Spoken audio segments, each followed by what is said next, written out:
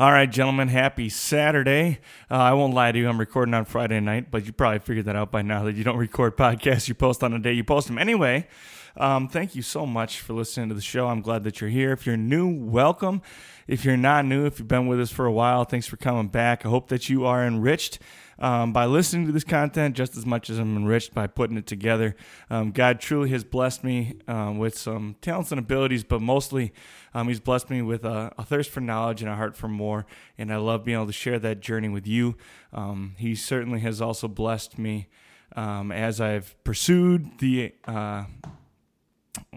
purpose of this podcast, which is to bring Christian men together and to increase my own manhood. I was not living out Christian masculinity. I wasn't living out my calling as a man of God.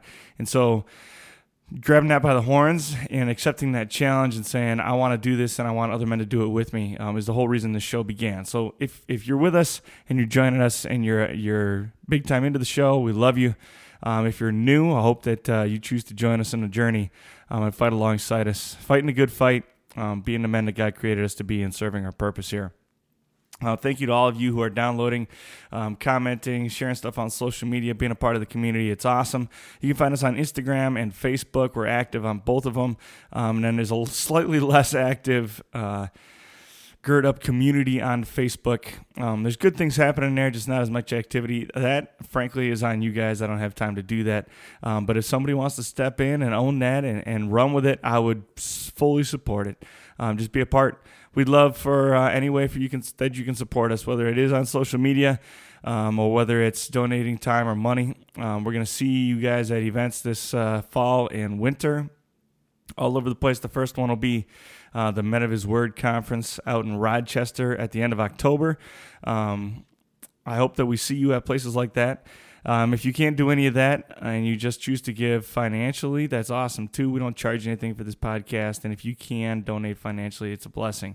I've also had a couple of guys like buy books and send them to me, or just share with me a word of thanks, a word of encouragement, and I appreciate that. That frankly is just as good to me as money, because it fills my heart with joy. The Lord will provide the money we need. The fight is a spiritual one, not a physical one. So anything you can share with me or share with the men around you is a blessing.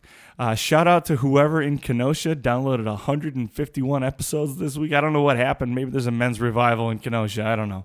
But 151 downloads got episoded just in the city of Kenosha this week. So that's cool stuff. Anyway, you're going to hear a word from our sponsor, and then we're going to get into our show today where we're talking about temptation and how to work around it. Here we go. Today's podcast is sponsored by the Christ for Disciplers podcast. I'm Pastor Paul Steinberg, son of Ken and father of 5 sons. Each weekday on the Christ for Disciplers podcast, I apply God's Word to raising the next generation. Take 10 minutes each weekday to listen to the Christ for Disciplers podcast and get direction and gospel power to disciple the youngest generation. Subscribe to the Christ for Disciplers podcast by going to ChristForDisciplers.com or searching on Apple Podcasts, Google Play, Spotify, and whatever else. ChristForDisciplers.com.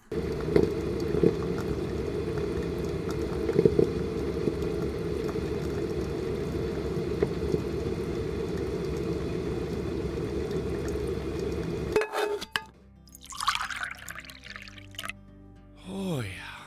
Saturday morning coffee.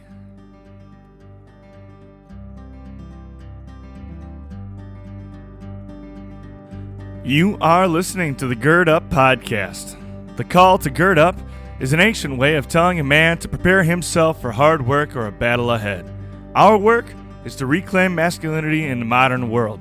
Here, you will find a community of believers working hard to become the men that God has created us to be. We're glad you've joined us today. Now it's time to roll up your sleeves, to gird up, and join us on this road towards Christian manhood. May God bless your time with us. Here we go. All right, gentlemen, today's podcast is about temptation and what we're going to do about it. I think as kids, most of us got the Sunday school message of when you see some temptation, run away from it, right? Or avoid temptation with all your heart and with all that you can. And if you're anything like me, you started to get tempted after that and you tried to run away.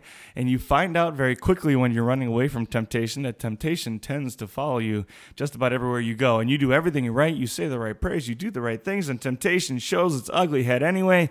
and you start to feel guilty because how am I being tempted? Why am I being tempted like this? I must be weak.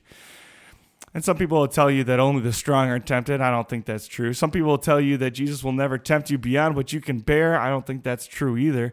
I think the Lord will not tempt us further than he can bear. You turn those temptations around, you turn those struggles around, you say, the Lord is bringing me to my limit. He's bringing me to the end of my rope so that I turn to him and lean on him. But that's not what this episode is about. This episode is about dealing with temptation. Because it's a reality in every single one of our lives. It's something that we are absolutely going to face and we're going to have to deal with. You're not going to get around it, so we need to work on dealing with it. And so my encouragement for you today is to fight temptation with action, okay? And there's 2 steps to that. The first action you're going to take is prayer. Okay, when temptation rears its ugly head, the first action you're going to take is prayer. I love it when C.S. Lewis talks about prayer, and he talks about how people pray. He says some people, they pray to a literal wooden cross on the other side of the room. They imagine that that's Jesus, right? And if you ask them if they worship that cross, they'd say, no, I worship the Father. But when they think about Jesus, that's what they imagine is a cross on the other side of the room. Some people pray to this vague picture in their minds of a pale white dude with long curly hair, the guy painted on the altar at church. And that's what they think of Jesus as and not really anything more. And some people vaguely pray to like the corner of a room, like he must be up hovering in that corner somewhere and that's where he is. C.S. Lewis says we should pray to a God that isn't what we imagine. We should pray that the Lord shows us what he really is, not what we imagine him to be. And then we can start to understand just how powerful and good he really is. And when we start to understand how powerful and good and merciful he is, we start to understand just how powerful our prayers can be. Because the power of my prayer is not in my words. The power of my prayer is in my trust. The power of my prayer is in the trust and the surrender that follows it. How well and how closely am I going to follow my Heavenly Father? One of my favorite phrases in prayers is, take my hand and lead me, right? Lead me in paths of righteousness. Show me the way. If you're not praying that prayer, then I would challenge you to make sure that's what's going on in your heart. Are you really asking the Lord to lead you? And are you really intentionally following Jesus wherever he might lead you? But I also want to talk about the prayer itself. So when you're praying, it's really easy to say, there's a temptation of lust. And what's the natural prayer that comes out right away? Lord, help me with lust. Or Lord, make me stop lusting. Or Lord, help me deal with lust. But the reality is, lust isn't the problem. Lust is a symptom of a greater problem, right? Certainly, lust is a problem. That's not what I meant to say. But there's a bigger problem there, and there's something deeper that we have to deal with than the actual lust itself. If you're a married man and you're lusting after random women, you need to fix your intimate relationship with your wife and make sure that you guys have a healthy sex life and that you're being fulfilled. And I know that sounds crazy, right? You can't just force yourself to be fulfilled, but you got to do the work. And there's a reason they call it making love. It takes a lot of work. Making love might mean doing the dishes for a whole week and cleaning the house and squaring things away and capturing the heart of your helpmate again, your ezer kenegdo, so that she's comfortable bearing herself to you and so that you can be intimate. It's going to take work. Lust is a symptom of all those things going wrong, right? If you're a single man and you're struggling big time with lust, you need to pray, Lord, help me to treat your creatures, your daughters, as if they are such. Help me see them as sisters, as other children of yours, right? Let me see them as beautiful. Let me see them as you see them, and not simply as objects of lust. There's always something greater, something going on in my heart beyond the outward sin that needs to be addressed. Maybe it's a money issue, right? Maybe I'm greedy. Well, the greed isn't the greed is only the tip of the spear. There's something else driving it. If I'm constantly struggling with greed and that turns into hatred and jealousy, there's likely an issue with my own heart and my own self-efficacy, right? Like I don't think enough of myself. Humility is defined as not thinking more of yourself than you ought, but that also doesn't mean you're thinking little of yourself. If I'm super greedy and super jealous of everyone around me, it means that I'm insecure. I'm not comfortable with who I am. I think that I'm not enough.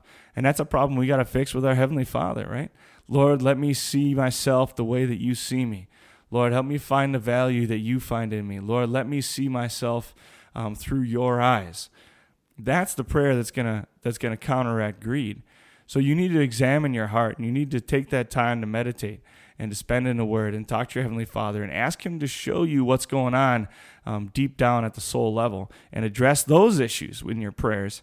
And that's your first line of defense. And don't be afraid to act like God's in the room with you. Jesus is with you. He's with you all the time. He's always walking next to you. He's filling the air around you. He's filling you. He is in everything, and He is part of everything, and everything is a part of Him. All that God has created bears His resemblance, right? And so when we talk to God, we can talk to Him like He's right there in the room. Have a conversation with Him. Don't be afraid to get personal. I also love the way C.S. Lewis talks about being naked before God, right? Naked and exposed before God.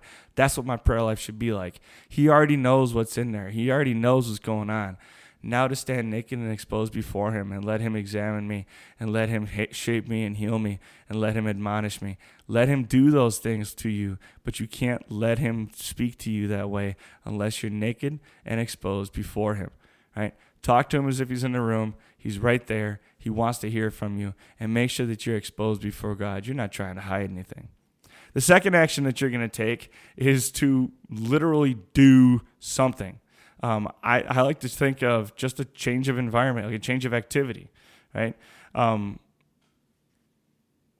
If I'm watching television on the couch in a house all by myself and I start feeling the urge to, I don't know, whether it's masturbation or, the urge to start looking at porn or just general lust and that kind of thing, what's the easiest way to get out of that? Stand up and go do something, right? If you find yourself sitting alone in a cubicle at work thinking about how jealous you are of Jim who's on vacation and you just starts to consume you and you can't think of anything else, you start burning up and you realize, man, I'm getting jealous. What's the best way to solve that problem? What's the best way to get out of that situation? Stand up, go get a cup of coffee, chat with Jim a little bit, say you hope he has a great vacation, go talk to Cindy, work on something else for a while, change your environment, and get out of the temptation. Do something real. Literally and physically change your environment so that temptation loses its grip. If I'm driving and I start getting road rage, I'm angry and I'm ticked off, right? What's the best thing for me to do? Change a song on a radio, pull over, stretch your legs, do something to get you out of that mindset, out of that physical space, and change your surroundings, change it all so that you can see the Lord again. What you're really doing is you're shifting yourself from fight or flight back to reason, right? You're switching yourself back from the front brain to your reasoning brain. You're changing the chemistry inside your body, and you're releasing a whole bunch of feel-good chemicals and things like that actively help you fight temptations. It's crazy the way the Lord designed our bodies, and the way that we can use our biology to fight spiritual battles. One of the other things I love to do, especially if I can't change my physical environment or if it's a limiting situation. So, for example, if I'm in traffic on the highway I change the song and it's not working, or just something's not, or I can't get out and walk around, I can't pull over, I'm stuck in my car. I love to recite poetry or sing about Jesus or recite Bible verses to myself out loud, and I'll get real into it. If you can keep your head when all about you are losing theirs and blaming it on you, if you can trust yourself when all men doubt you and make allowance for their doubt, right? Start reciting poetry. That's part of the reason I start memorizing poetry and Bible verses, like long passages of Scripture, so that when I get to those situations, I have something to throw out there. I'll even do it at football practice sometimes with the boys. I'll start getting frustrated, or my blood pressure starts to rise, or I start getting real excited and I can't control my energy. Start spewing poetry. Throw a little bit of the Invictus poem out there, and the boys get fired up too. change something. Get yourself out of your front brain, get back to your reasoning brain, and then deal with the temptation. So step one is pray. And make it a real, meaningful, urgent prayer. Don't say, Lord, help me manage my money better. Say, Lord, help me value the gifts that you've given me. Help me to be content with the things that you've already given me, and help me to be unselfish with my money, Lord. Make me humble. Strip away the pride which causes me to desire greater things for myself. Make it a meaningful prayer. And when that prayer is done, or even during that prayer, or as you pray, maybe even quick before you pray to get out of that situation, change your physical environment. Even if it's just changing the way you're sitting or laying, or standing up, getting out of that room, changing what you're looking at or reading, change your physical environment, change the things around you so that you have a break and you get to restart, and now you're restarting with a prayer. So blessings, gentlemen. I hope that temptation doesn't reach you, but I know there will. And so when temptation reaches you, equip yourself to deal with it. And practice these things when you're not being tempted too. When things are going well, when you're happy and healthy, practice these things then so that when things hit the fan, you're ready to deal with that temptation. Sorry, I'm rambling a little bit. I'm about to go jump in the pool, get a little fishing on.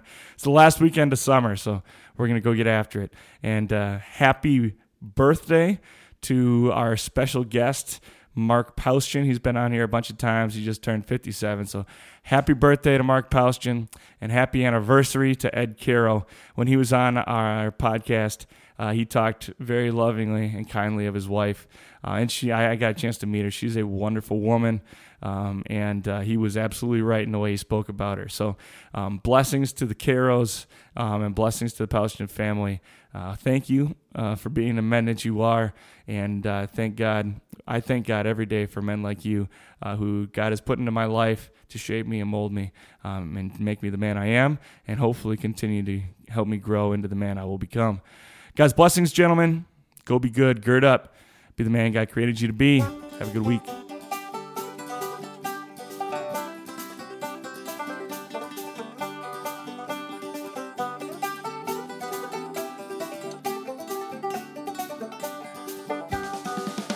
Thank you for listening to the Gird Up Podcast.